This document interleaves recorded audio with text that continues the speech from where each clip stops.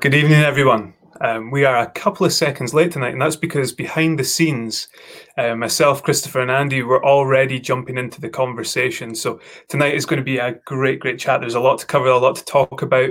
The overall topic tonight is about whiskey writing and awards, and we were already talking about awards, so it just shows how important a topic of conversation it is, that it's on our minds already.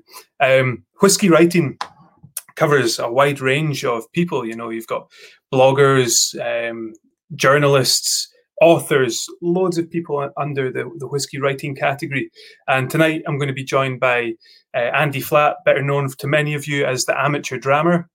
And I'm going to be joined by Christopher Coates, who is the managing editor of Whiskey Magazine. So we're going to be talking about how they got into whiskey writing, how they got into whiskey, and a little bit about the current whiskey writing side of things. And then we're going to be talking quite a lot about awards. Both of these guys are involved in the World Whiskey Awards. And I know many of you will have questions about that. So as always, please send any questions that you have. Let us know what you're drinking tonight. It's Tuesday night. I hope you've had a good start to the week. And please welcome the guys in.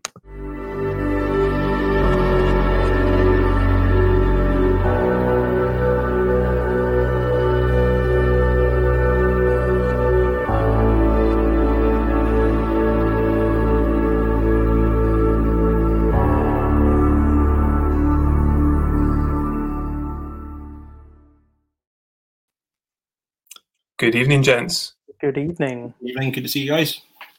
How's it going? I was going to... Andy from Aaron always rings in my head when I ask people, how are you getting on tonight? Because I was on a live stream with him and he said, this is that moment of the chat where we pretend that we've not been speaking to each other for 10 minutes before we go live. Exactly. And every time I ask people how they're getting on, that rings in my head. But how are you guys? How have you been? Fantastic. I mean, it's. I think everybody's had a rather interesting year so far. Mine has been certainly been interesting. I was just telling you a second ago that I've done far more DIY this year than I thought I was going to do already. So that's good. That's a new skill developed for 2020. So I can't complain.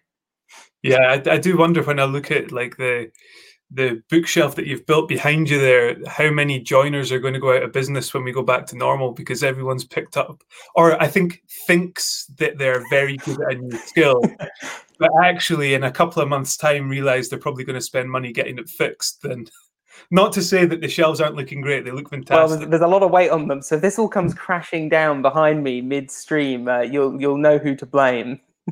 Yeah, yeah, for sure. Andy, what about you? How's your lockdown been? It's not been too bad. I mean, I've still been continuing with the day job throughout, so I've not really had a break as such, but it's been nice to have that normality in amongst. But it's also nice now to be coming out the other side of lockdown, seeing a wee bit of light at the end of the tunnel too. So yeah, I think generally everybody's mood's kind of lifting and it's slowly getting back to normal. Definitely. I think I didn't realise, or I didn't think that it had affected me so much. But I guess it was gradual for 4 months. And then I went for a couple of drinks with some friends at the weekend there. And it was just a game changer. I came out of the pub after only an hour and a half, feeling so good about things getting back to normality, seeing a few more people down the street. There's always that thing when you get halfway to the shop and then have to turn back because you've forgotten your face mask. Yeah. I think we'll get there slowly but surely, right? Yeah, it's going to become the new keys, glasses, wallet, watch. Yeah, mask. Yeah, mask. Yeah, I'm going to have to get a mask made that's got like a little passport holder or something in it. I think that would be the way to go. Yeah, exactly. Well, mask. Yeah, for sure. Now let's get into it because we were already talking, and Chris, I had to cut you off halfway through what you were telling me, and it was all very interesting. So I'm very keen to get into the bones of the evening. But first of all, what have you got in your glasses tonight? I'm seeing a couple of well-charged glasses. So what are you drinking tonight? Go ahead, Andy. Well, I thought I'd stay somewhat on brand. So I've got a Tomatin Legacy. Ah, good man. Lovely. Good man. I have made it into highball just for a bit more refreshment. Fantastic. There you go. That's the way to do it. Legacy, it's versatile is probably the one word that I would use for it is a beautiful highball drink. Well, I personally drink a lot of it with ginger ale, and rather worryingly, my wife has taken a taste to it in whiskey sours. So the staff purchasing is going through the roof at the moment. But yeah, well enjoyed. Yeah, I remember very well when Legacy launched, because I think that had been the time that I was still working at the Scotch Whisky Experience in Edinburgh, and I remember very well when that launched, and that was one of the first non-age statement products that I saw coming in there that got real attention very, very quickly, for how versatile it was, and a great price point as well. So certainly a good brand to be jumping in with on the highball there, Andy. I'm jealous. I am as well. I've got my little Glencairn glass, and now all I want is a highball. I'm very, very jealous, but that's what happens, though, isn't it? See, you're all on the neat whiskey, and then somebody gets the highball, and then suddenly you all feel parched. Yeah, you're going raking through the comments. There'll be someone calling me a heretic for putting soda in a whiskey any minute now. Yeah, I'm sure they'll be there somewhere. But hey, you drink it the way you enjoy it. But no, to your point there, where a couple of months back now, we were redoing tasting notes. Myself and one of my colleagues, Scott Fraser, and we very often do the tastings and the masterclasses and things. And it's very easy when you're doing that to kind of run through the motions. You're still trying to manage a room and think about what you're going to talk about next. So the tasting notes fly out your mouth without actually really assessing what you're drinking. So we occasionally go back to them and we'll spend a morning nosing and tasting these drams. And Legacy knocked us away. It was just couldn't get over how complex it was. And I think it touches on your point there, Christopher. It's a non-age statement, less than £30, but it's got that little bit of virgin oak in it. It's got that little bit more complexity. It's 43%. It starts to offer a few things, and I'm a really, really big fan of it. Yeah, it's definitely one of those whiskies that I remember talking to people at the time about the fact that if you want to talk about the marriage of distillery character and wood, it's without sort of veering too far. Obviously, it can, if it's something's too young or has too little maturation character, it can start veering into sort of immature notes. But this is that perfect balance between maturity and distillery character at a young age, and I certainly liked it for that at the time. Yeah, big time. What about you? What's in your glass? Well, from one heretic drinking a highball to another, I'm drinking a blend. So I'm definitely gonna have to be kicked out, because that's the favorite thing that people love to say to you when you find out that you work with whiskey. It's, oh God, you don't drink blends, do you? But although it's not a very usual blend, it's not a luxury whiskey. That's what I've got here from Compass Box at the moment. So. We moved house a little while ago, and it was lurking in a box, and until very recently when I started unpacking. So that was a nice find. That is a great find. That is one of those things that, as people involved in whiskey, you stumble into a room or you unpack a box and you find something that you'd totally forgotten about, and that is just a wonderful moment as well. But that actually touches on something, Andy, that you were talking about. You asked a question, I believe it was on Facebook the other day there, what is your go-to blend? What blend do you drink? And I think it's a conversation that's been had a bit more recently. I know that Roy over at Aquavita did a session about blends, and talking about how good they can be. But about a week or so ago, I went for a walk with some mates, and of course had my hip flask with me and had a blend in it that was produced by the guys at Arran Distillery, and gave them it all and said, "Oh, here you go, nice little blend." And the feedback was, that's quite smooth for a blend. And it's a surprising thing, because originally the whole point of blends was to be smooth, and I don't know where that's maybe got lost over the years, or has it been lost in perception. But there's definitely a lot to be said for blends. And 9 times out of 10, when I'm in a local bar or just a pint pub, it's a blend that I'll drink 9 times out of 10. Definitely. Well, I mean, the Antiquary that your company produces is one of the. I mean, that's definitely one of the blends that got me into drinking got me into drinking blends. It's certainly the blend that a lot of I live in Leith, and a lot of the old boys around here drink Antiquary with their little half a heavy as well. Yeah, cracking stuff. Yeah, fantastic. Now, we've got, like I say, we've got a lot to talk to tonight. We're talking about blends, we're talking about highballs, we're talking about various different things of whiskey. I've got a Glencairn with Tomatin 12 in it tonight. How did you get into whiskey? Because we're all involved in various levels now, and it's such a big part of both of your lives.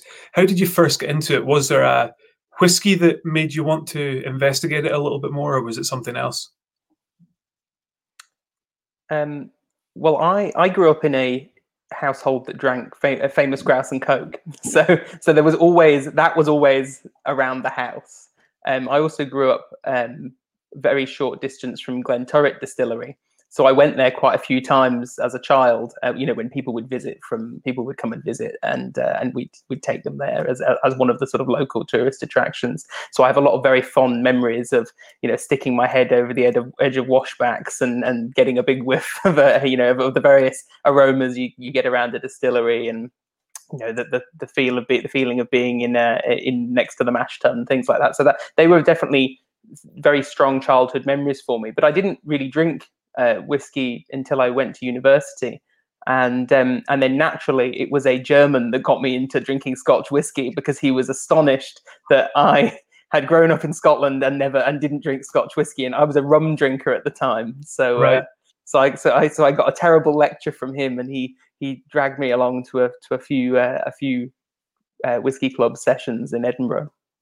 That is fascinating. There's so many people. I never really appreciated how often that happened, but there's so many people that I've spoken to over the last few months throughout these sessions that have told me that they were introduced to whiskey by someone from out with Scotland, even though they grew up next to a distillery. And it maybe wasn't the case where you were, where a German took you to tastings and things like that. But Roy himself was saying that it was his Italian colleague who asked, "Why don't you know about whiskey? This is something you should know about." I think it's very often easy to overlook what's on your doorstep, and then when you start finding out about people from other cultures and around the world, that's when you start to really appreciate what you do have on your front door. So that's shockingly common how often I've heard that story now, but it's always a fascinating one to me. Andy, what about you? First of all, I wish I had a great whiskey origin story like Chris with the childhood memories and stuff, but mine's a bit more simple than that. My father was always into whiskey, and I always remember he had a cabinet with like various. It was always single malts, and I'd never got into whiskey for the longest time. And he would try me with the occasional one here and there, and as time went on, I'd maybe come home from uni, and he'd be like, "Right, try this one, see what you think." And much to his, as hard as he tried, he couldn't find one that I liked. And it wasn't that. This is a bit of a sad story, but it's got a happy ending, so bear with. It wasn't until it was my father had passed away several years ago with cancer, and when we were in the hospital, someone had smuggled in a bottle of whiskey. And as time went on, we thought, well, we'll just share a wee dram, because this might be kind of last one sort of thing. And I was prepared just to drink the whiskey, whatever it was. That wasn't part of the discussion. But as I drank it, I actually found myself enjoying it. And I don't know if it was the moment or whatever it was, but there was just that wee spark lit up. And I think my father at that point, he could see that I'd enjoyed it. And we had that little moment where he's kind of gone, "I found one you liked," And then so, we kept the bottle, and it's become, I still have some of that bottle left, sort of stashed away. But that was my kind of introduction to whiskey. And from then it just sort of snowballed. I've got this kind of personality that if I maybe watch a TV program or a documentary, afterwards, if the guy's written a book about it, I'll probably buy that book because I want to know more, get inside it, yeah. And it wasn't until a couple of years later, I was at, it was the Whiskey Stramash in Edinburgh with my brother, and he was good friends with a couple of guys who used to write for Edinburgh Whiskey Blog back in the day. Right. And so I got introduced to them. They said, "Well, you should start a blog. If you're into whiskey, start a blog. We've had a great time doing it." And like many ideas you have when you're drunk, it seemed like a good idea at the time. And then fast forward 7 years, and here we are. So let's continue on that then, because my next question was, how did your introduction to whiskey eventually lead to whiskey writing? So continue on with that, Andy. So it was when I was thinking, I had this idea, but I had no idea how to actually do it. So I'd had a look at other whiskey blogs, and I'd always liked things like the Whiskey Sponge. Not so much for the sense of humour, which is great, but it was more for the anonymity. You could write what you wanted. The internet's anonymous, So I kind of went with this thing of, well, it could just be what I think, and I don't need to tell anybody who I am. And it's not, I'm just kind of writing because I want to have this record, not because I really want people to read it, And so I just sort of stumbled from there with a kind of, the amateur drama pen name. Because also, if I'm just writing about whiskey and I don't know about it, I need to kind of keep that kind of amateur status, if you know what I mean. There's no point me having a whiskey blog knowing little about whiskey at the time and, sort of pontificating about Port Ellens and all these sort of old closed distilleries, because it just didn't seem right. So it was more about my whiskey journey, and it always has been that. And to be fair, over the last 6 or 7 years, the whiskey journey's taken me to where I am now, and I love what I do in whiskey. I mean, I wouldn't say I really work in the industry, but in this kind of bubble next to the industry, I work congregant to it almost. Yeah. Industry adjacent. Yes, that's it. Industry adjacent, definitely. That's a good one.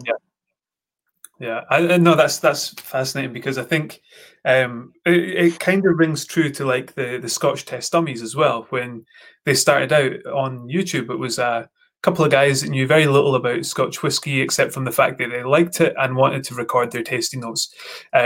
So you now get to this point where you've got a cabinet like that behind you with some incredible whiskies in it, and even better, a can of Tennent's there. I mean, the obligatory big juicy on the shoulder. It was when I was setting up earlier, and I was playing around with the lights and trying to get the angles right and so on. And I thought, I just need something in the background that keeps me in that kind of little kind of irrelevant and irreverent way that I like to be. And I thought, I need to hide something in the lineup, So I thought, you know what? I like it. Juicy tea right there. Right below a Distiller's Edition Lagavulin as well, which is perfect positioning. Good pairing. I'd have that pairing.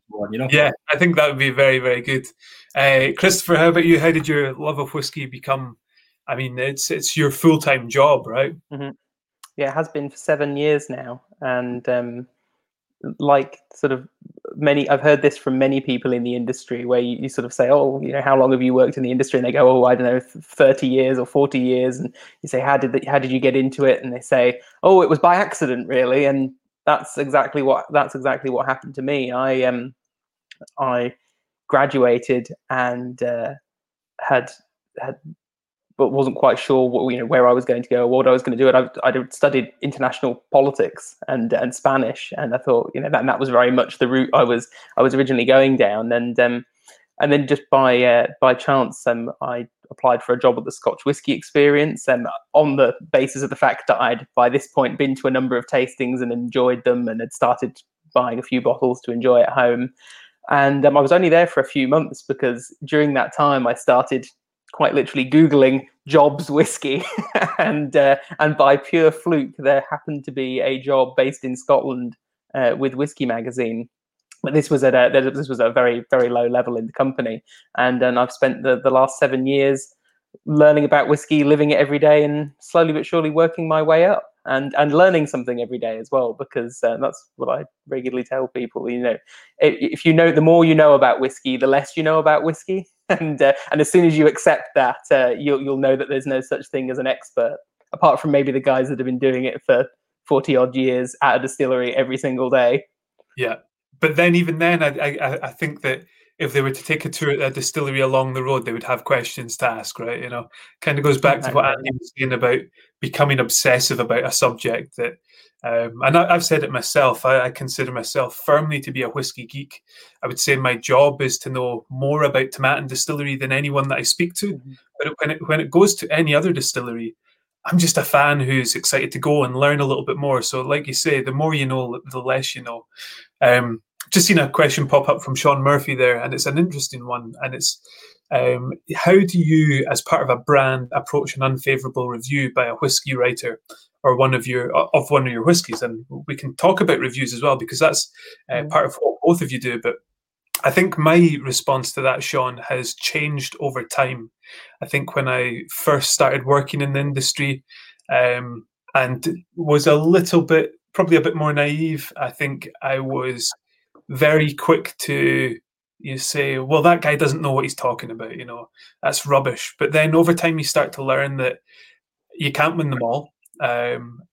Whiskey is the beautiful spirit that it is because we don't all like the same one. And if we did, there would be one bottle behind all of us. It would be the same bottle. And if statistics are anything to go by, it would probably be Johnnie Walker Red Label, right? Whiskey is so beautiful because everyone has an opinion on it and it's something different. Interestingly, now that I'm getting involved in actually whiskey making and involved with blending and things, I look at negative reviews probably almost more. I look for them more than I do for positive ones, because we're only going to release a whiskey that we believe is of a good quality and a high standard. It goes through a tasting panel. It goes through many lips before it gets into a bottle and onto a shelf. So we're confident that it's a good quality liquid. So when I do see a negative review, it's kind of good to see that and see, what can we learn from that? Where can we pick up from? Where can we go?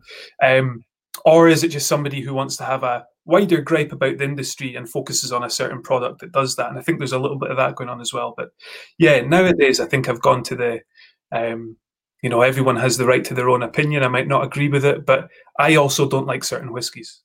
So what's your take on that, guys? When it comes to negative reviews as well as positive reviews, there has to be both, right? Because positive reviews don't mean anything without negative ones. Yeah, and I think there's a difference between slating something because you don't like it and giving constructive feedback on something that isn't, you're not, whiskey is on a, there is a scale of quality that you have to appreciate because there are a scale of price points. In terms of the specifically regarding how opinion factors into it, at Whiskey Magazine, we always have 2 tasters. And we deliberately seek people out who have slightly different palates from one another, which does reflect in the scores that we deliver. So we hope that readers who are picking up our magazine 8 times a year or checking reviews online on the website can, over time, by getting to know our contributors, start to maybe get a little bit of an idea about the kinds of things that our reviewers prefer. But generally, because we don't do everything blind, they're only given region, style, and ABV, and in a blank sample bottle. We try to give them as little information as possible, including price. And I know that's a contentious one, because some people say, oh, well, you need the price to contextualize the whiskey that you're drinking. But for us, it's like, well, no, because you apply the price information afterwards, because if a whiskey's been rated as a 7.5, but it's £30 a bottle, well, that's a solid dram for £30 a bottle. But if it's been given a 7.5 and it's £10,000 a bottle, then you might want to start asking some questions. In terms of actually negative ones, that's not something that we come across too often. We obviously, occasionally you'll get a dud sample sent in, and we have processes in place there to make sure that we can refer back to liquid kept in archive. So if we review something and it gets a score that indicates maybe a fault with the liquid, we can reissue samples back to the original tasters from the original sample, to find out, to try and get rid of any errors there. If we do that again and we find that it's still coming out at what we'd call a fault score, usually we then go back to the producer and say, is this the liquid? Is this really the liquid, or has a dud sample come to us? And sometimes it is, sometimes it isn't, and that's what makes life interesting. But I think if we've learned anything over, certainly this is knowledge inherited rather than all through my own experience, but we've been going for 21 years now, and we find that the industry is actually very well receives negative feedback or constructive feedback very, very well, because quite often that is just as useful to them, or seems to be just as useful to the industry as a positive one. If a particular parcel of stock has been rushed through to sale, and maybe because one half of the company wants it to go out there, and maybe the other half of the company didn't want it to go out there, but maybe one side won, that's useful food feedback for them, and hopefully also useful feedback for consumers when it comes to making their decision about whether it's worth parting with money for that particular product. Yeah, that's great, because I think, well, first of all, if I was ever to receive an email saying, "Is this really the sample?" I think that would be crushing. If that came in, that's worse than any negative review you could get, because maybe it's not the sample, but if it was, that's bad. But equally, sometimes so we do get things in sometimes, and there's the seal's not been right on the bottle, and perhaps it's oxidized, or if there's been a lot of headspace in the bottle, and if it's come from the other side of the world, and there's been a lot of temperature fluctuations, so things can happen to samples in transit, as we all know. I mean, sometimes, gosh, there's been times that I've opened a bottle, poured a dram, left it on the side, wandered off to do something, come back, and something's gone a bit wrong with it, but the rest of the bottle's been fine. Strange, mysterious things happened with whiskey occasionally, and we have to be able to account for that before damning anyone in the press. Well, I think another great thing about the whiskey industry, and we always talk about this, is the people at all levels, and luckily I work for a company that very rarely gets bad reviews, which is a fantastic thing to have, and it gives you confidence as a brand ambassador to go and talk about your product. But even when you get to the position where someone reviewing the product doesn't enjoy it, 9 times out of 10, the review reflects that and says, this was not for me, but if you like X, Y, and Z, you might enjoy this.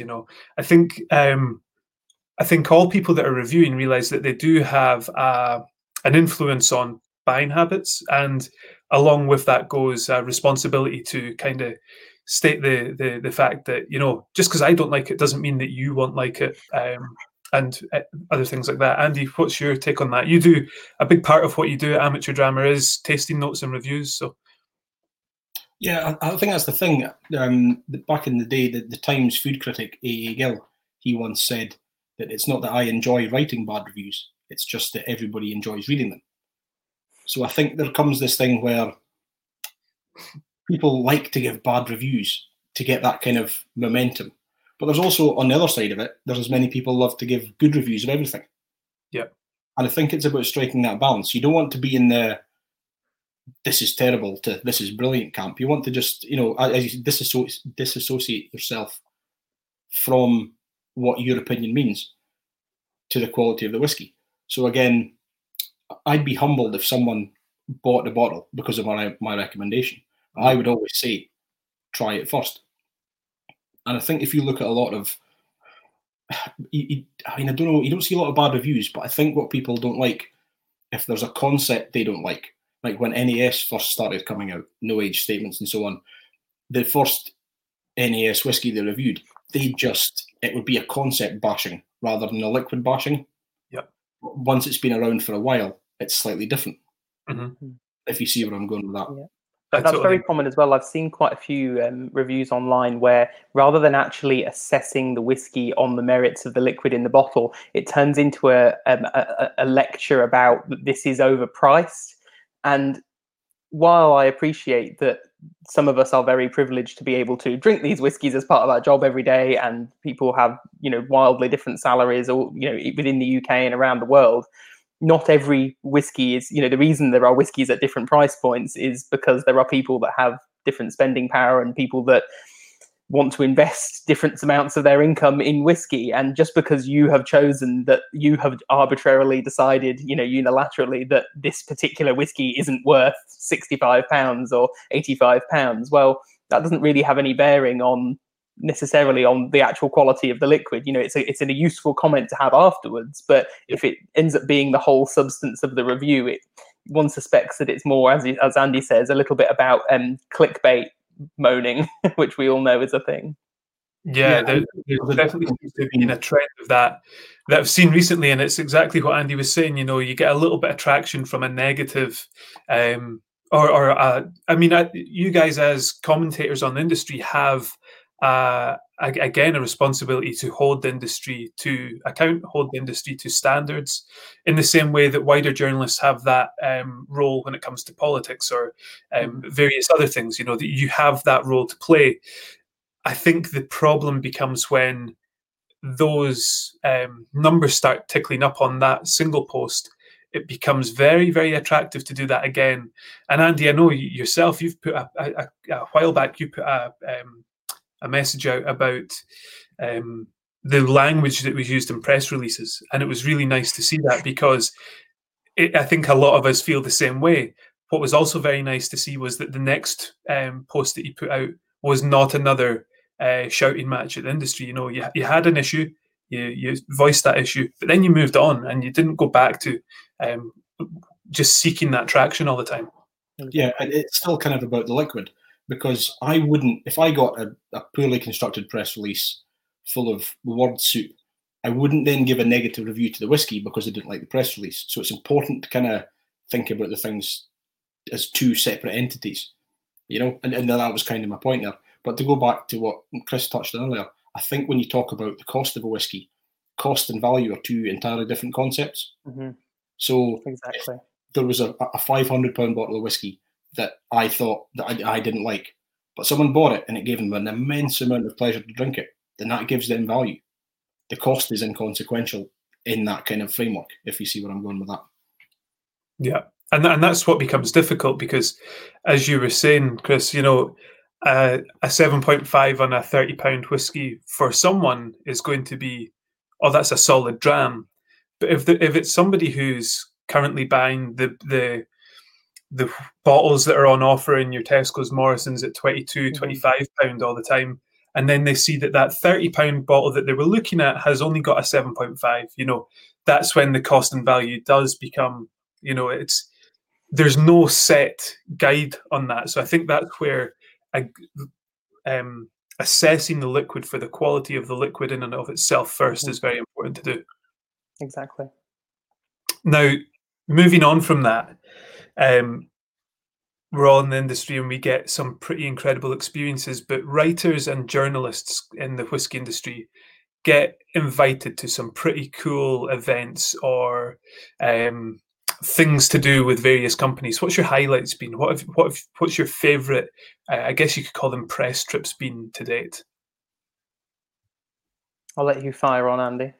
Okay, I went to a tasting. It was last year at the Highland Whisky Festival, and it was a Brora vertical, and it was 5 expressions of Brora from concurrent years, but it was situated in the Brora filling store.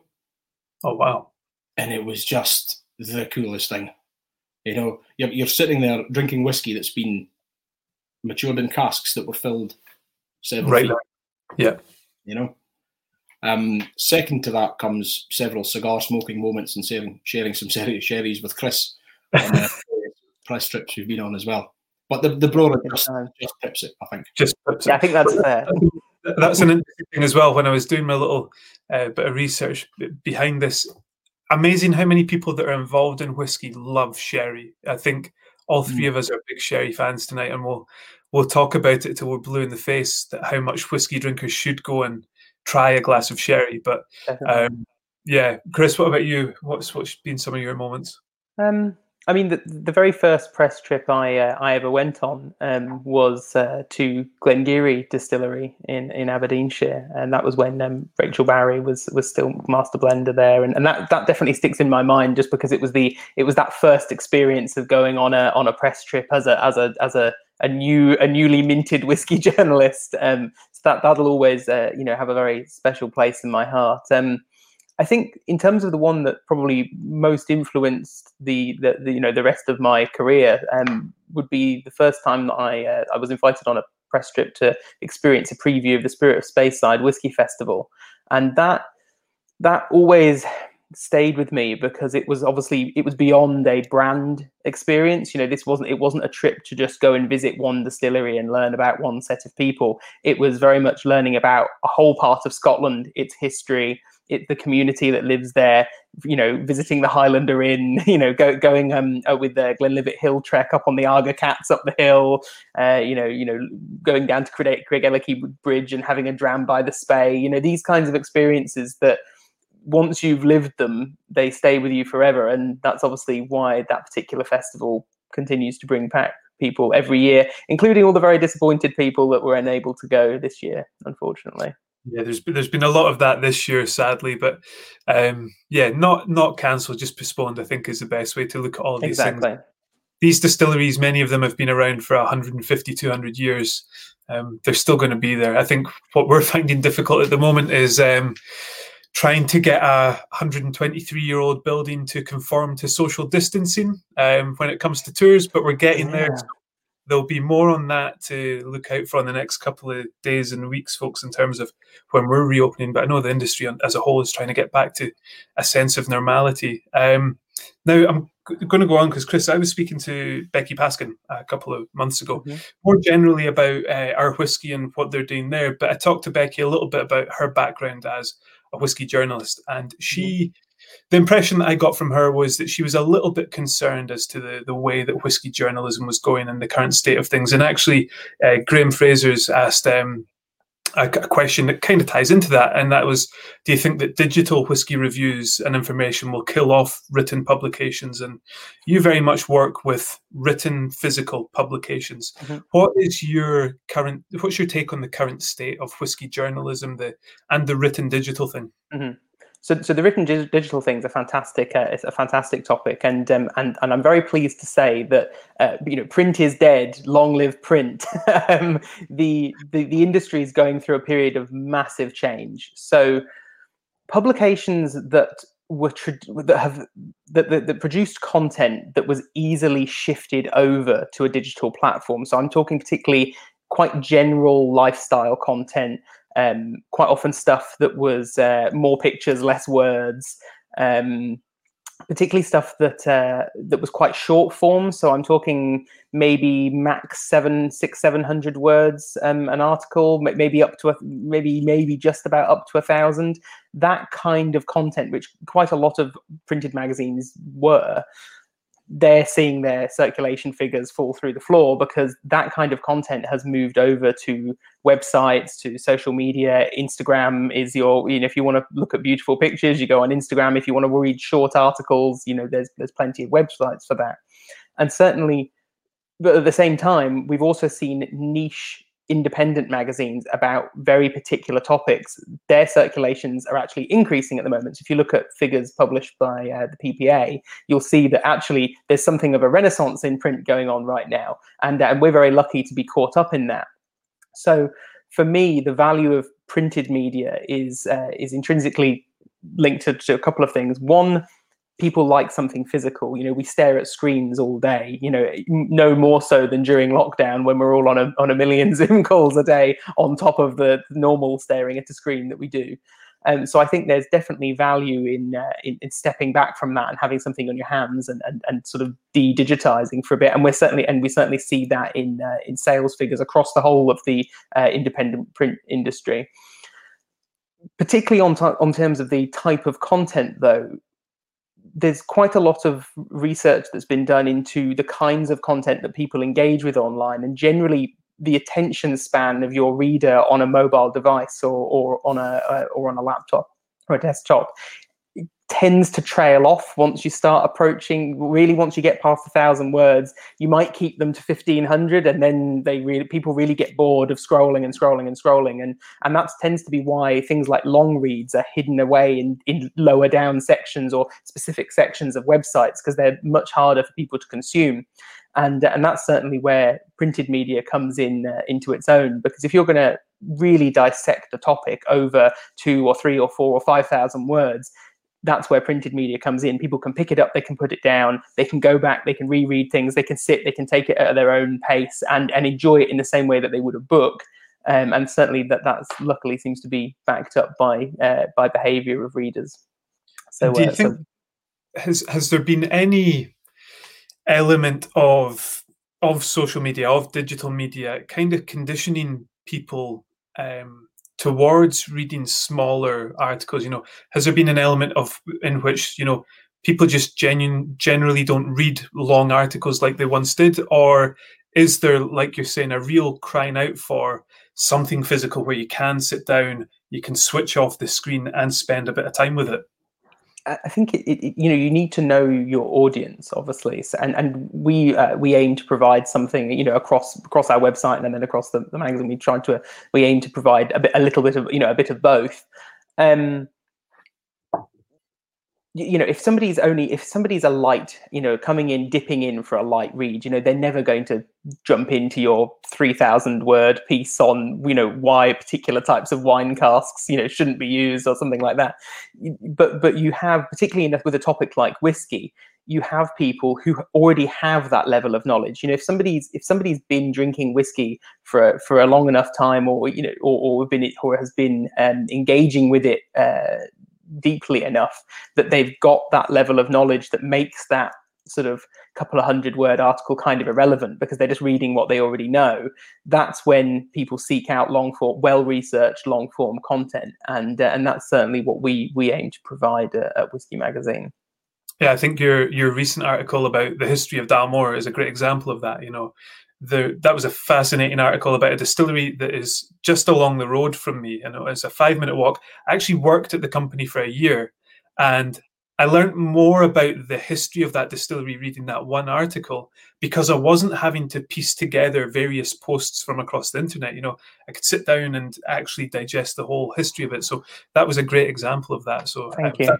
Thank you for writing it, and really, really well researched. I think you were telling me as well that there was a couple of bits and pieces in there that the brand themselves maybe necessarily didn't know before. So and that's the hallmark of when you know that you have a well-researched piece. If you have the brand coming back and saying, "Where did you find this? Can you show us your source?" It's kind of the opposite of the tasting one. It's a good thing. It means you can go, "Well, actually, we found it in X archive," or you can find it here. If you refer to wherever, and that's what we aim to do, and that's the kind of research that's where paid journalism comes in. That's why that content is worth paying for. That's why these journalists that are working for these kinds of titles, that is their day job. Their day job is to have the time to be able to dedicate into having every whiskey book on their shelf, going to archives, finding out that information that you can't just get from a cursory Google search. Yeah. And just to follow up on that, Justine Hazelhurst has asked if the digital version of Whiskey Magazine differs to the printed version.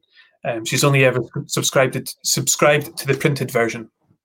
So no, so we have there's sort of 3 ways that you can read us. So we have that with the printed version. We have what we call our digital edition, which is run through an app. So that's iOS and Android app, but that is just a straight lift of PDFs from that would have been sent to the printer to produce the magazine. So there's no, in terms of the actual content itself, there's no change. Occasionally we'll include like digitally only supplementary information. So for instance, if there's been a distillery focus about Tomatin, we might compile every tasting we've ever done on that brand and include it at the end, because obviously you can add as many pages as you like to a digital publication. So we'll sometimes add in supplementary information, videos if we have them, but the actual features themselves, written features, they don't change.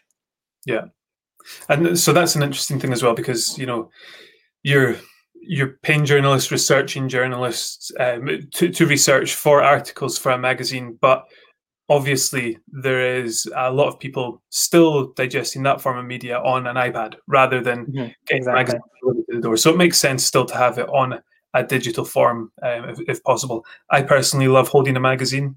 Like you say, switching off a backlight is nice for a while, so holding a magazine is great. So, and Andy, I think there's been as much change in the blogging world as there has in the kind of the writing world as well. We talked very briefly before we came on. When I started working in whiskey back in 2012, it seemed like blogging was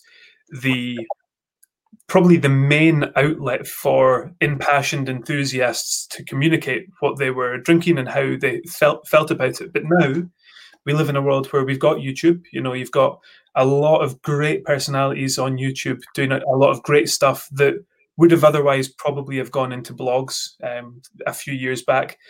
You've also got Instagram. I talked to the guys from Barrel to Bottle a couple of weeks ago, and they're communicating their love of whiskey through photography. How do you feel the whole, the blogging world has changed even over the last 10 years? I think the passion's always the same. and the spark to start something is the same. It's how you go about it that's maybe different, you know? So back when I first started, it was all about, a website and just writing notes, mostly for myself, that I just put out there. But now there's so many more available options. So you might have that passion, but just do some nice photographs on Instagram. And you're still fulfilling that same need, driving that same passion. You're just doing it in a different way. So the why is still there, but the how is different. If you see where I'm going with that. It's like there's many different vehicles you can do it with now. I think when I first started kind of blogging, then there wasn't really many whiskey YouTube channels, and there wasn't much on Instagram, But now there's more tools in the toolbox, I think, is maybe the best way to put it. If you started today and you wanted to communicate your love of whiskey, is blogging the way you would go? Is that still what you would do? I think, yes. I think it would be, because that's just my kind of style. I like to just sort of ramble away, and I don't think that would come across visually. I think I just like to sit and write, and it's like that thing where, I don't know if you've seen the internet meme, and it's a picture of Morgan Freeman, and at the bottom it just says, "You are reading this in Morgan Freeman's voice." Yeah. I've always had this want that when someone's reading what I write, they're hearing me talking about the whiskey almost to them in my voice, using my language, using my words, and that's how I want to come across. Yeah. I don't know if it does that, but that's how I've always pictured it in my head anyway, Yeah, well, certainly with what you do, it is all about, like you say, it's the passion, and that comes across in leaps and bounds. But also, people living locally will know that you've got the Amateur Drama Whiskey Club. You do tastings regularly, slightly less so this year because of various reasons. Less so, yeah. Yeah, but I've even got a bottle behind me for an upcoming tasting that you were planning earlier in the year. So it's still probably the only closed bottle on that shelf behind me, but we'll be getting that. But I think what I'm trying to get at there is that even though it's based around the blog, that's led you to be able to communicate about whiskey in so many different ways. So you contribute to local press, you're also doing the club. So the blog's the core, but it's grown into become so much more because of that. And because of the quality on there. I think it's just grown arms and legs. And it got to the point where I was confident with my writing. So I thought, well, maybe I should see if I'm confident with my talking about whiskey. Because it's easy to write anything you want on the internet and it's fine. But then I thought, maybe I should just start doing tastings. Because I thought, I've been to a few now. Maybe I could do that. And I kind of hummed and hawed about it for a while and thought, maybe it's not my thing. Maybe I shouldn't. So on a whim, I bought 120 tasting glasses. And they arrived in 2 days.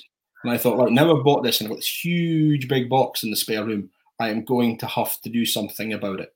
And that was the step it took, just to, sometimes you just have to decide to do it and then figure out the hows and whys later on, Yeah, particularly who's washing the dishes, I bet, is the tough one. Yes, there was for a while. I was washing them all individually by hand afterwards. I have a nice new venue with a dishwasher, so it's fine. So you can tell a passionate man by his dishpan hands. So both of you have come to whiskey in a different way. You've both taken slightly different steps around the writing side, but that's led you both to be involved in the World Whiskey Awards. Tell me a little bit about that. Christopher, you're maybe best to talk about that because you're a category chair. Is that the right terminology? So I chair the Scotch Whisky category judging panel for the World Whiskies Awards. And the World Whiskies Awards, for those that don't know, is an offshoot of Whiskey Magazine. So as is Whiskey Live, the global whiskey festival brand. So they all came originally from the core that is Whiskey Magazine. And the World Whiskies Awards emerged very much because of this need to have more comparison across the whole global spectrum of whiskey. Reviews in the magazine, 8 times a year, that's fantastic, and you can compare within that one issue. But giving a global context on it, at a sort of snapshot once a year, was seen as being very important.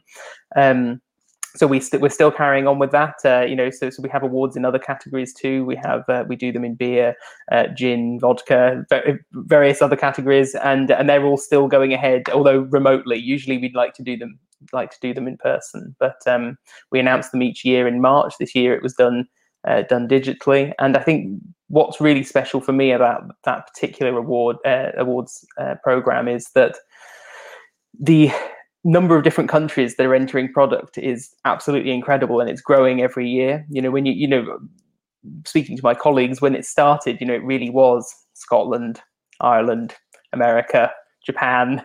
That was about it, and now even in the 7 years that I've been with the business, the number of different countries on that list is just shooting through the roof, and the entries that we're seeing into particular style categories as well, because we both break everything down by country, but also by style.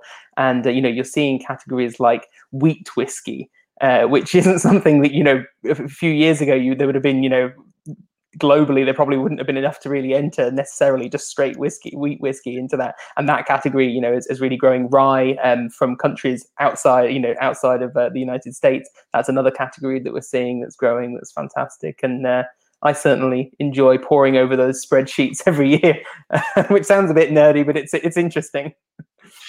So, Andy, you get the call from World Whisky Awards asking you to be a judge.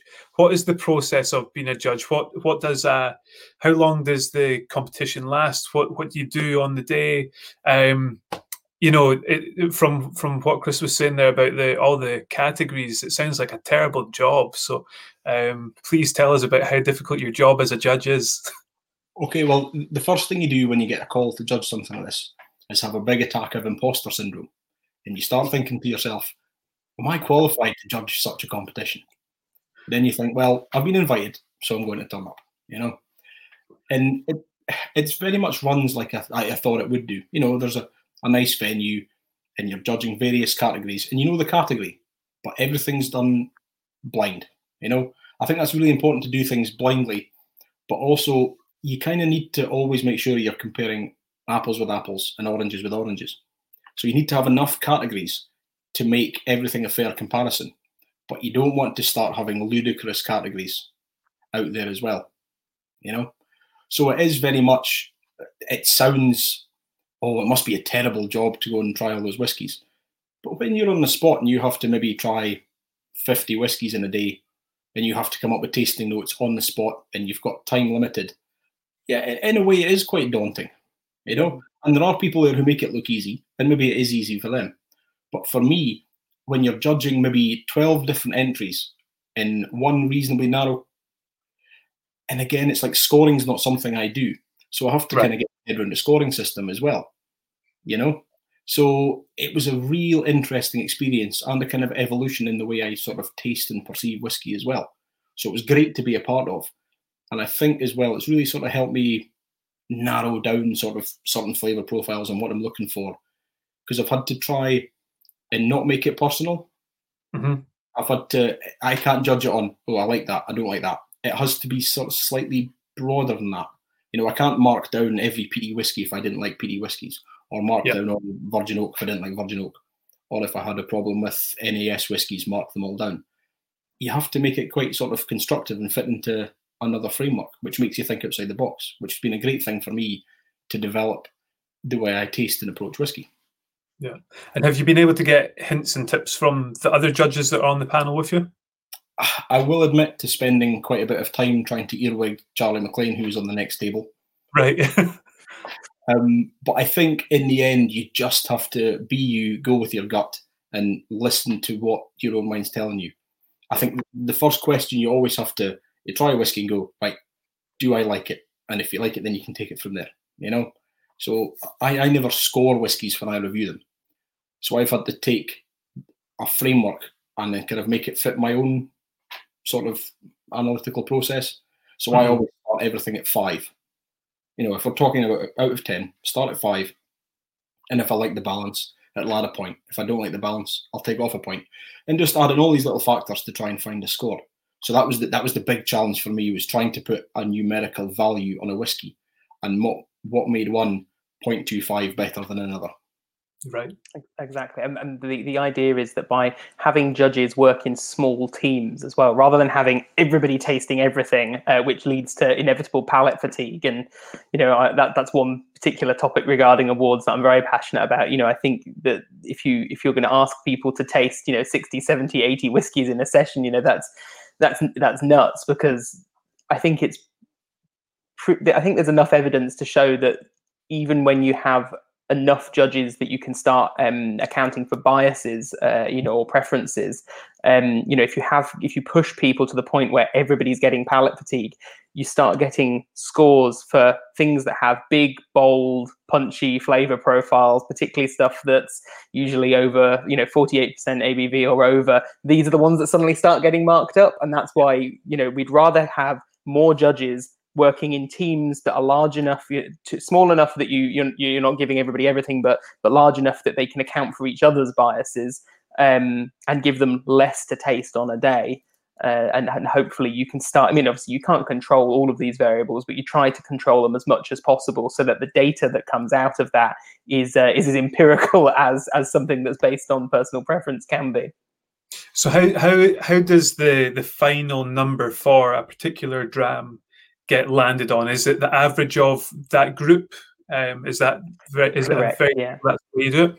Yeah. So it's calculated using all of the scores from a group, and because tasting's done in different stages, but it's kind of like the Olympics. You get judged in your style in your country first, and then you get judged in your style against everything from the rest of the world. So we take you up and through, and in fact there's actually another layer to it as well, because we judge you in your style, in your country, in your age bracket, maturation time bracket as well. So non-age statements, non-aged single malts from France are all judged against each other first, and that means that you do end up with quite niche categories at first, but then that builds up. So by the time you get world's best single malt, that has worked its way through various categories, and it's not just a score that we've plucked out of the air from one judging panel. Yeah. Now, you touched on it very briefly there, the giving awards to something that is deeply personal. And I spoke about this ahead of time. It's a question that I have, because we're very lucky at Tomatin to get a great number of awards, and we touched on it as well, from various different bodies, which is another thing that we maybe need to talk about. But one thing I always go back to is that awards are great. They show they show an overall character that is there in that product, but ultimately it will come down to whether you like it or not.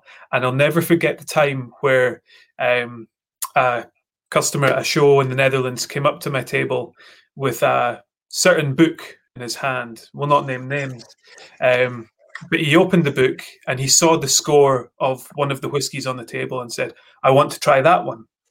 And I gave him a dram, and he said, "This is meant to be a very nice whiskey. I don't enjoy it."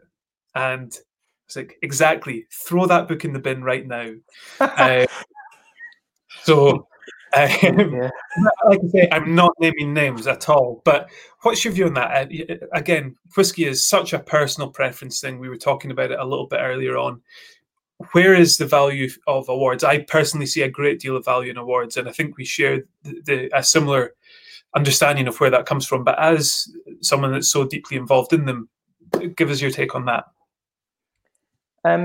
I was saying to you earlier, the example I always give to people whenever I'm asked about awards is that, well, not all awards are born equal, as I've just talked about. The paper trail that I personally believe a rigorous award needs to have to reach its conclusions, and that's one set of criteria that I would say is very relevant. The spread of your judging panel as well. You want people from different parts of the industry, outside of the industry, different. Ideally, I think you need people with different levels of experience as well, and different tastes in there. You want a global panel as well, because palates vary globally. So these things are obviously behind the scenes that contribute to what makes a credible award. But in terms of their actual value, I always say to people, well, I know nothing or very little about wine. And when I'm standing in a supermarket aisle looking at 2 bottles of wine, and I maybe know which grape I want, or I maybe have an idea of what part of the world I want my bottle of wine to come from, and if they're both at the same kind of price, the reality is that I'd probably end up buying the one that's got the shiny medal on it. and I think there's a lot of consumer data out there that backs up that conclusion. They do have, whether we like to admit it or not, awards when displayed on packaging and when used in marketing, they have they do have an influence on buying habits. And that for me means that there is that moral obligation as an organization that runs awards to make sure that if somebody has a problem with your conclusions, that you can go, fine, here's the data, come and have a look, and obviously you can't do that for every person in the world that moans, but particularly if somebody came with a credible complaint, at least you've got that that data to fall back on. And ultimately, I think in terms of that value as well, is I was very careful to stress that I am an amateur when it comes to wine. I enjoy wine, but I don't really know anything about it, and that's why they are useful to me. I see a lot of posts going up online every year around awards season where people who I know a great deal about whiskey are saying, I can't believe this whiskey won this award or whatever. And I'm like, yeah, but it's not meant to help you. You could walk into a bar with 800 whiskies, name every one and probably categorize them by what year they were released in. That you're not the audience for this kind of media. You don't need help.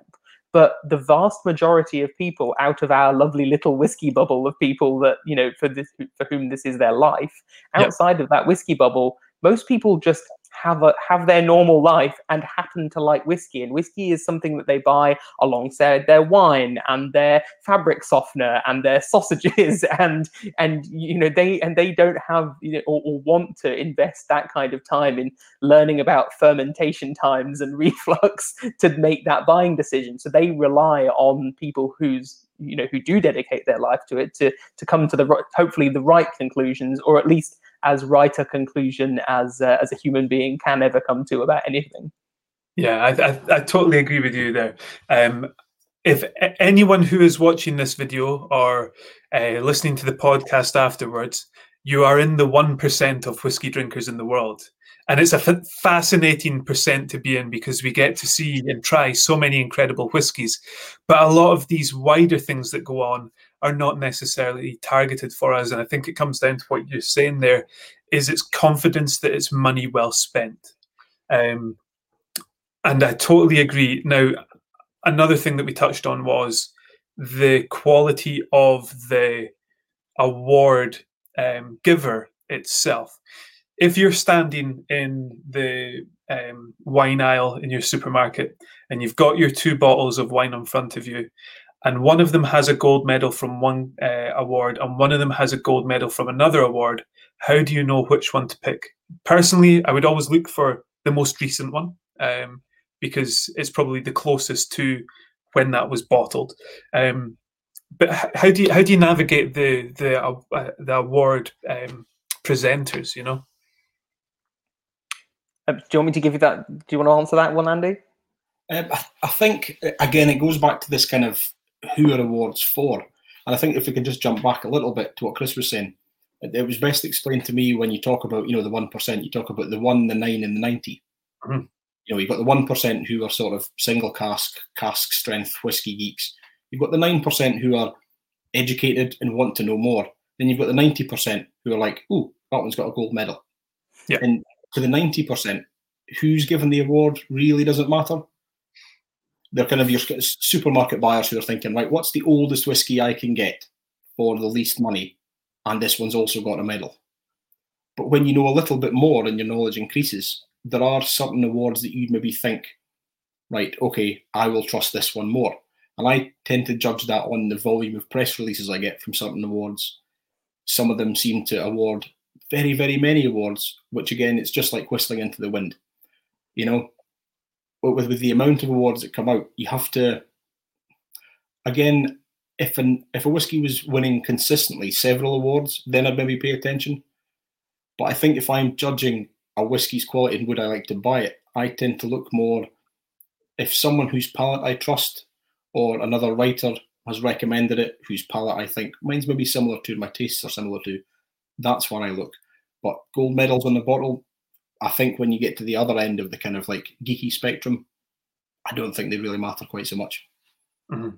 Yeah, exactly. And the reality is this is where the burden lies on the brand. And this is obviously, I guess, where it comes down to the sort of the integrity of people who work at the at the brands to enter awards that they know are credible. There are, not specifically speaking about the whiskey category, but or even the drinks category, but the wider awards industry is a thing. There are plenty of companies out there that will approach you, and you'll just get an email in your inbox that says, "Congratulations, you've won." You're Christopher. You're the I don't know, the today's Instagram whatever person who was born on a Wednesday, and you've won an award. Congratulations! If you want your trophy, pay £999.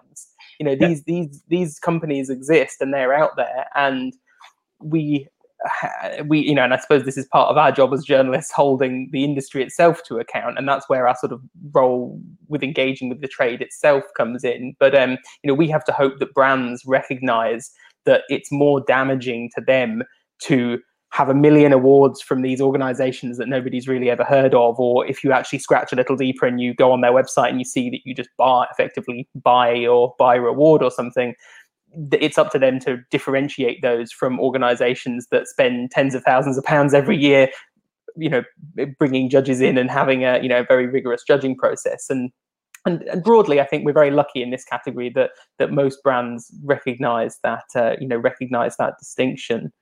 So that's an interesting point, because I would agree to an extent. I would say most quality brands would be on board with that, but I do think there are, as in any category, we talked about, you mentioned washing up powder and all that. There are other brands which just aren't as good, maybe for various reasons, and they still want a gold medal, right?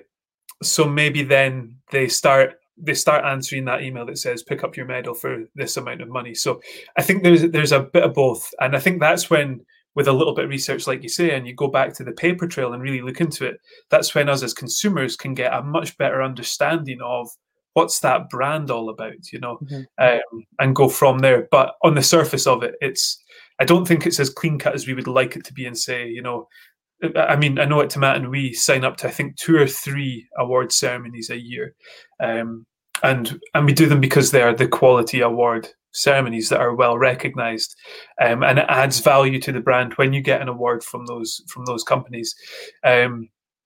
So we do subscribe to that sort of model, but like I say, I think there is an element of, everyone wants a gold medal at some point. And I was doing a tasting the other day, and I was saying, if you look hard enough, you can find an award for any whiskey on the shelf. It is just about finding the ones that are quality and actually mean something. And I think that's where you have, and this is something that we're certainly looking into at the moment, is starting to provide, the burdens on awards companies to start providing more and more information about their process on the website. So we detail our process. It's right there. We don't hide anything about how to enter as well. That's all there. So a consumer, if they are so, if they're so inclined, can go. They can see how it works. They can see, how people enter their products.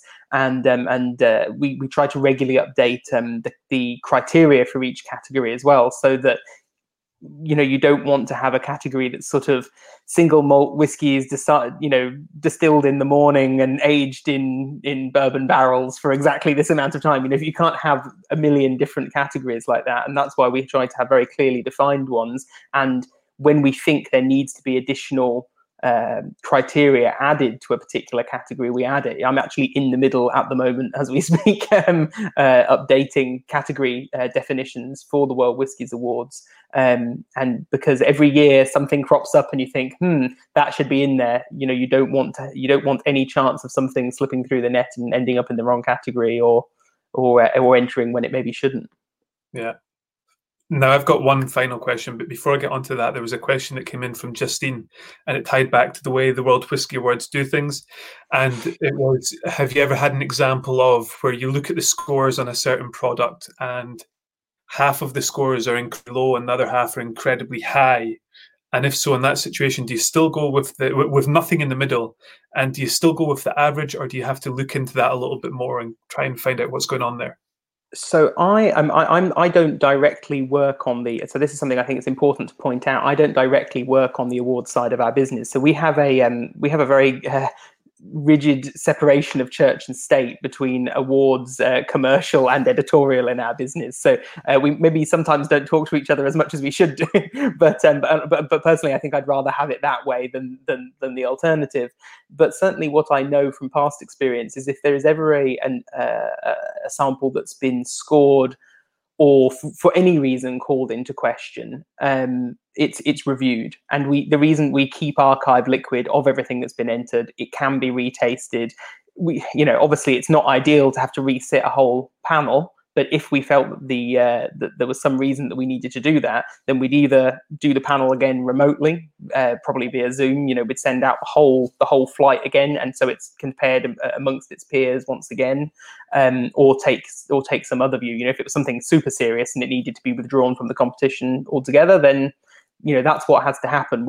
For us, what's most important is that the data that we get out of it at the end is correct. Brilliant.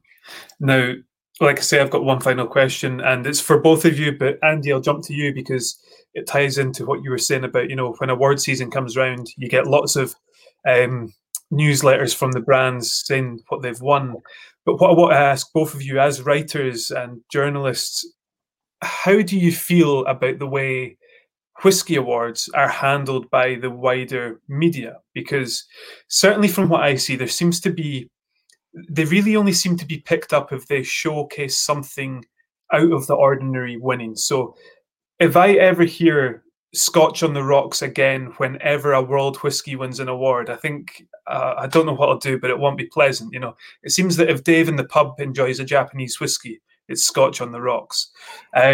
And then the other example is, and this is close to home for the World Whisky Awards, with Lidl winning Best Blended Scotch Whisky under 12 years old. And then that got sensationalized to Lidl wins Best Scotch Whisky. So, Andy, I'll come to you because you touched on getting all these newsletters. What do you feel about, the way the media handles awards? I think it's only really, it goes back to the whole thing, dog bites man, that's not a news story. Man bites dog, however, there's something there. So going back to maybe say, for instance, in the past, maybe a Japanese whiskey won best whiskey in the world. Well, that's dog bites. That's man bites dog. Sorry, that's something entirely different. That's a headline. That's different. That's an outlier. So I think it tends to be these sort of things that tend to create headlines. If it's not quite clickbait, I wouldn't say that. But it tends to be if there's a big difference in what you'd expect.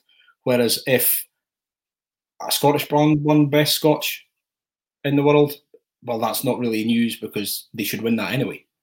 It goes back to what you're saying about Lidl's, and it's, supermarket blend or supermarket single malt, whatever. It shouldn't have won, so therefore it's a story. Yeah. So not quite a misrepresentation, but there's definitely a kind of skew towards if an outlier wins, it's news. Whereas if something you'd expect to win wins, well, where's the story there?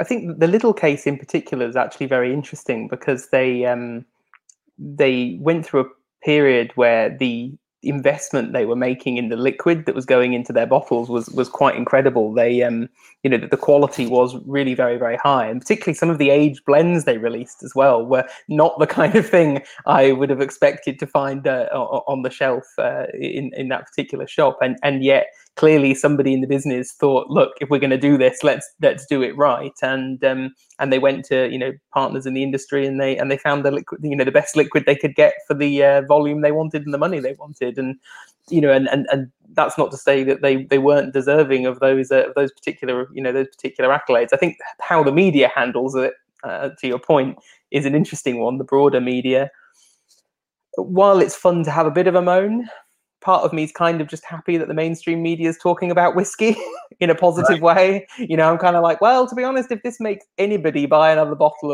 of Scotch or Japanese whiskey or wherever the whiskey came from, then, that's at the very least, that's maybe even just getting somebody into brown spirits that usually only drinks vodka or gin, or usually is a wine drinker or a beer drinker. If that, I think the other thing to bear in mind with that is that I'd be hard pressed to be convinced that kind of media reaction hasn't played a part in the ascendancy of Japanese whiskey generally in the mind of the public as well.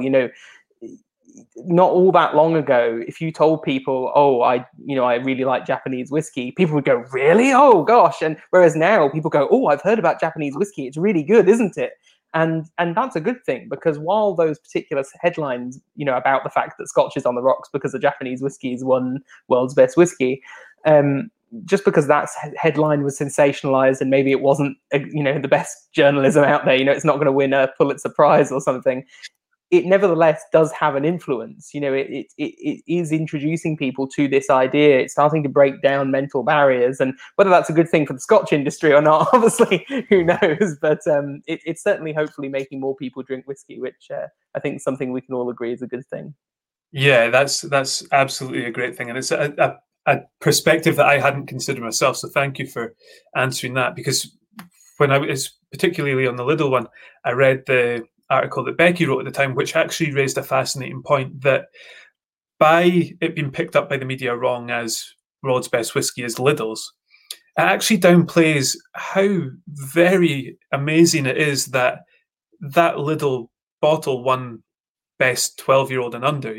That's an incredible thing in and of itself, but to then inflate it and then realize what's actually going on maybe downplays how great an award that was. But you touched on a point that's something that I hold absolutely true. I was asked a while back what my thoughts were on proper 12 whiskey, and I could tell that the question was being asked in the way that they wanted to hear me say, oh, it's rubbish, it's going to be bad. I've personally never tried it, but I think it is an absolutely brilliant thing for the industry as a whole. I think anything, like you say, that gets more people to drink brown spirits, to drink whiskey, can only be a good thing. And looking at that from the brand point of view, if one of the 2 million people, or whatever the number is, that's on Proper 12's Instagram comes to Tomatin eventually, that's a win in and of itself, because that's someone that otherwise maybe would never have been interested in whiskey. So I personally overlooked that argument when looking at that awards thing. So thank you for bringing that up. And it also, things like that also start to perhaps challenge this idea that whiskey has to be this rarefied and expensive thing. I'm still actually not sure where I sit completely on this one as it concerns Scotch whiskey, because I think there's definitely something to be said for having such a presence in the public mind as a luxury product. I mean, that's probably something that I don't think single malt Scotch whiskey should fritter away in a hurry in its eagerness to chase every single possible sale. But I think brands are being quite sensible and developing spectrums across their ranges, and obviously they're bearing that in mind. But when you do have a little whiskey winning an award, hopefully that means that somebody who wouldn't have gone and spent that £35 or £40 might look at that whiskey on the shelf, see it's at a very reasonable price point, try it. It's actually really good liquid, and that might begin a whole journey for them that's going to lead them to reading blogs and magazines, hopefully, and watching live streams. Well, it's something that I've always gone back to and said, the first whiskey that I drank that got me interested in whiskey is not necessarily a bottle that I have in the house nowadays. It's all about the stepping stones, and I think that's you tie that back into brands and what they do. It's absolutely the way things work. If you look at the Tomatin range as one little segment of the whiskey industry, even within that range alone, you've got your introduction with Legacy and 12-year-old, and then you might get to the point that you're drinking the 36-year-old, and you probably never drink anything below 18 years old ever again. But it was the Legacy and 12-year-old that got you into it, and that's just one example of a range that then you upscale to the whole industry as a whole, has a lot of stepping stones for a lot of people. And I think that's why, personally, whiskey is the greatest spirits category in the world, is just how much diversity is available. Exactly. And we're very lucky that it's one of the few categories out there that is just, because of its history and because it was one of these products that effectively, particularly with Scotch, was one of the world's first brands, regardless of anything else. They were in the group of products that began brand marketing. Because of that, they hold this status. It holds this status as an aspirational product at different levels. You know, there's obviously there's different perceptions of different styles of whiskey globally, but particularly with Scotch whiskey, an aspirational single malt purchase or even an aspirational blend purchase doesn't have to be something that's tens of thousands of pounds. It all depends on where people are in their lives and where they are on their whiskey journey and what they want to invest. But we're very lucky to have that.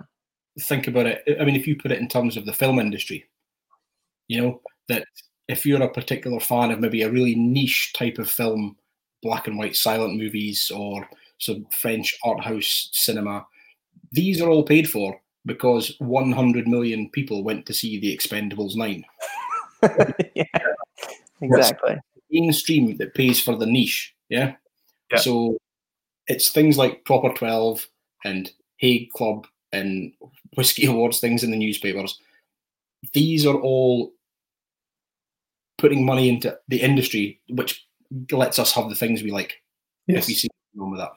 Yeah, those are the things that allow us to have something to be geeky about. Sure. Now, Andy, I'm going to go back to you on this because Tabitha's asked, how do we go about getting non-whiskey drinkers, especially those not stereotypically thought as liking whiskey, to try it? I want to ask you, because you started off by telling us that initially you were never really taken by whiskey. So if you're having a conversation with someone and they say that they don't like whiskey, and that whiskey doesn't reach out to them, say, for example, that the marketing of the whiskey brands that you see doesn't appeal to them, how do you get them into whiskey? What's the route to that customer? I think we've got to accept that not everyone is going to like whiskey. I personally think there is a dram for everyone, but they might never find it. So, yeah, I think, I mean, I've had friends who've said, right, what's a good starter dram? And the first thing to realise is there isn't the same starter dram for everybody, just like there's not a dram for everybody.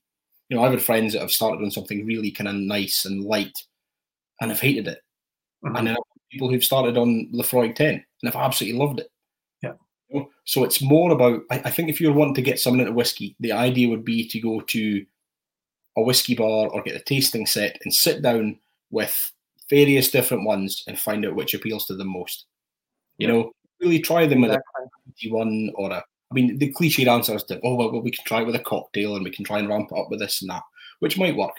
But I think the idea is if a chef was coming up with an amazing recipe, he would have an understanding of each of the ingredients. Mm-hmm. So I think, you know, cocktail-wise, it's great to put whiskey in cocktails. But at the same point, you need to understand what the ingredients are of the cocktail. Yeah. If you see where I'm coming with that. So I think some people just enjoy outliers in flavour profiles. You know, so I think that the idea is not to assume there's a starter dram for everybody. But if I knew how to get non-whiskey drinkers into the whiskey drinking category, I'd be making an absolute fortune considering for a massive whiskey conglomerate right now.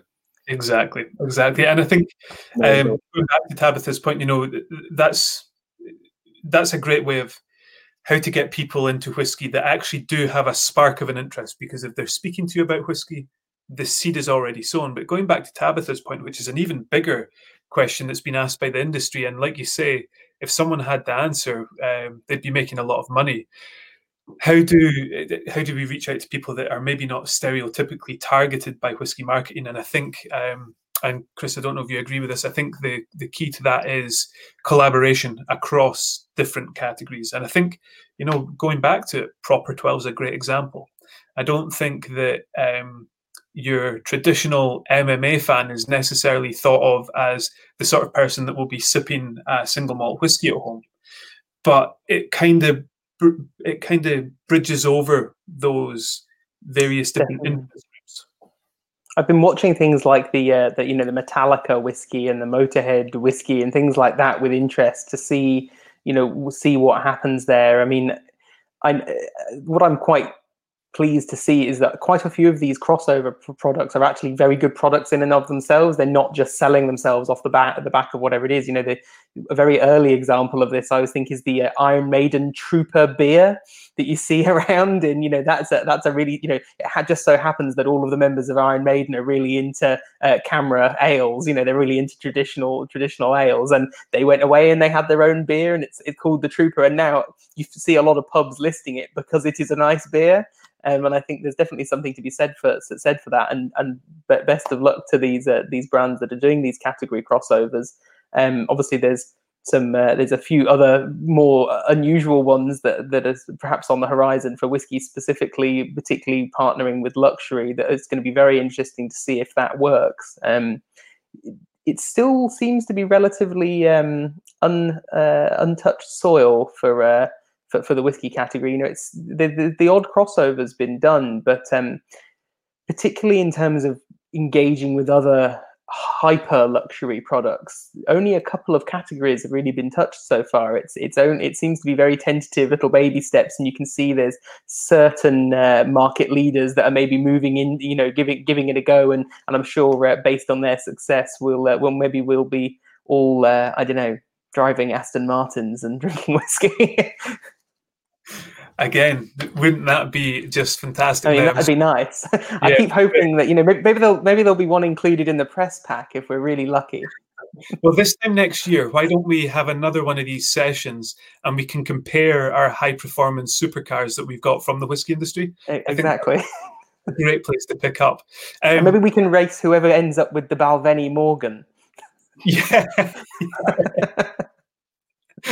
Yeah, I did see that was going for sale. That'll be an interesting one to see what that goes for. I think specifically on your point about getting people into whiskey, though, and this is something I should have said earlier. Really, is that whiskey actually kind of has a head start, and this sort of ties into my idea about this presence in people's minds. You know, and I know I've talked to Andy about this, and I know he's had similar experiences. Is that when you tell people that you write about whiskey or you work with whiskey, if somebody isn't a whiskey drinker and you're telling them this, quite often, I mean, more often than not, they'll turn around to you and say, "Oh, that's very interesting. I don't drink whiskey, but I'd like to." Mm-hmm. I mean, what other category in the world do people? I mean, you know, all respect to gin and vodka and rum and things like that, but I don't think that anybody ever says, "Oh, you know, I would really love to drink that thing, you know, vodka one day, but I'm not sure if I'm ready for it yet, or I think I need to learn some more." And it's sort of a mixed blessing and a curse for the whiskey category, really. You know, it has this respect, and people almost feel that they need to graduate through other things before they're allowed to drink whiskey, which is obviously ridiculous, but it's also an interesting position to be in as a category, and not necessarily a bad one. Yeah, I think there's a fine line between respect and intimidation. People would like to like it. You know, people want to like it. Yeah, exactly. That's the important thing. Yeah, they will try more whiskies in an attempt to find one that they like, whereas they maybe just something that's maybe a trend rather than an aspirational drink. They'll try once and go, "Nah, I don't like that." But they will keep trying with whiskey until they can confidently go to the bar and say, "I'd like X whiskey," and they just feel that they've reached that kind of nice point, you know? Exactly. Yeah, it goes back to that age-old adage of whiskey being an acquired taste, doesn't it? You know, it ties into that very well. Now, I said that was my last question, but I've thought of another one, so I'm going to ask it before we go. And that is just a very simple rounding off the evening one. What do you like writing about within whiskey? As a whiskey fan and a history fan, I like reading about the history of distilleries. That's why I found your article on Dalmore fascinating, thoroughly interesting stuff. But is there a part of the whiskey industry in particular that you like researching and writing about? Do you want to fire on, Andy? Okay. You know what? Again, going back to the very, very start in your first question, the whole thing about whiskey is I want to know more, but I'm never going to know it all. So I will almost deliberately try, and if there's a blind spot in my knowledge, I will want to learn about that to write about it. So it's almost like a vehicle to enhance my own knowledge. You know, if I'm doing a tasting and I use a certain whiskey, then it's like, right, I'm going to research this distillery. I'm going to research the history. Because I think, as well as people liking flavours, people like facts. People like having little factoids. So they say, right, you like this dram, it's a 15-year-old, whatever, but this happened in the history. or it's using certain casks. They like to have that little fact there, and that's kind of like the way in to spark interest. So that's how I look at whiskey writing. It's almost like, in a way, to my own benefit, to enhance my own knowledge. Yeah, it's kind of like the pub quiz element of whiskey. The little facts here and there. Yeah, Chris, what about you? I think I've probably got two answers to that. I mean, I love conducting interviews with people. I mean, I'm very nosy, so I like having an excuse to sit down with people and ask them lots of questions that in quite an intense way that that you probably wouldn't get away with in another context. And that's not to say that I put people under pressure, but I very much enjoy that process of when, particularly if you've never met the person, you sit down and you have to work through building up a rapport and getting them to relax, and then deciding how honest they want to be with you, and it's very nice because obviously I feel very privileged because I'm very aware that all of these people, particularly if they're working in industry, they all have guidelines they have to adhere to in terms of their communication strategy and talking points that they know they have to touch on, and being able to get people slowly away from that and really find out what makes them tick, what their passion for whiskey is, and what their unique story is. I think being able to share that with other people is a real privilege, and I hope people I hope readers enjoy it as much as I enjoy writing it up. I guess on the other side of things, the sort of completely, or the more impersonal side of it is I've fallen down a bit of a wood hole, a cask hole in the last few years that got kicked off by a trip to Jerez that I took with Tamdhu Distillery. We followed the full sherry cask production process from Galicia. We wandered around the forests and then went to a sawmill, and then went down to the south and saw the full coopering process, seasoning, winemaking, things like that. And that for me sparked all this new set of questions, and I realized that there's only so much information out there at the moment about casks that are used for maturing whiskey. And actually, if you don't have a good knowledge of sherry or wine or rum or actually wood biology, there's only so far you can get with that. And particularly when it comes to the wood itself and the influence of wood and how a wood interacts with alcohol, really you've either got sort of quite basic resources that sometimes are not actually fully accurate or give quite a simplified view of how whiskey interacts with wood during maturation. And then on the other end of the scale, you have academic papers that genuinely require a biochemistry degree to understand. And what I've been trying to do over the last few years is Wikipedia enough chemistry terms to understand these things, and then sort of translate them. So rather than a wood expert, I'm trying to aim to become a wood translator, perhaps, and try and bring some of that information into. I figured if I can understand it enough to be able to convey it in a relatively simple way that doesn't do away with the nuance, then fingers crossed. But that's definitely a real passion for me at the moment. The cask. Yeah, I look forward to reading Maturation for Dummies, which I'm sure coming soon.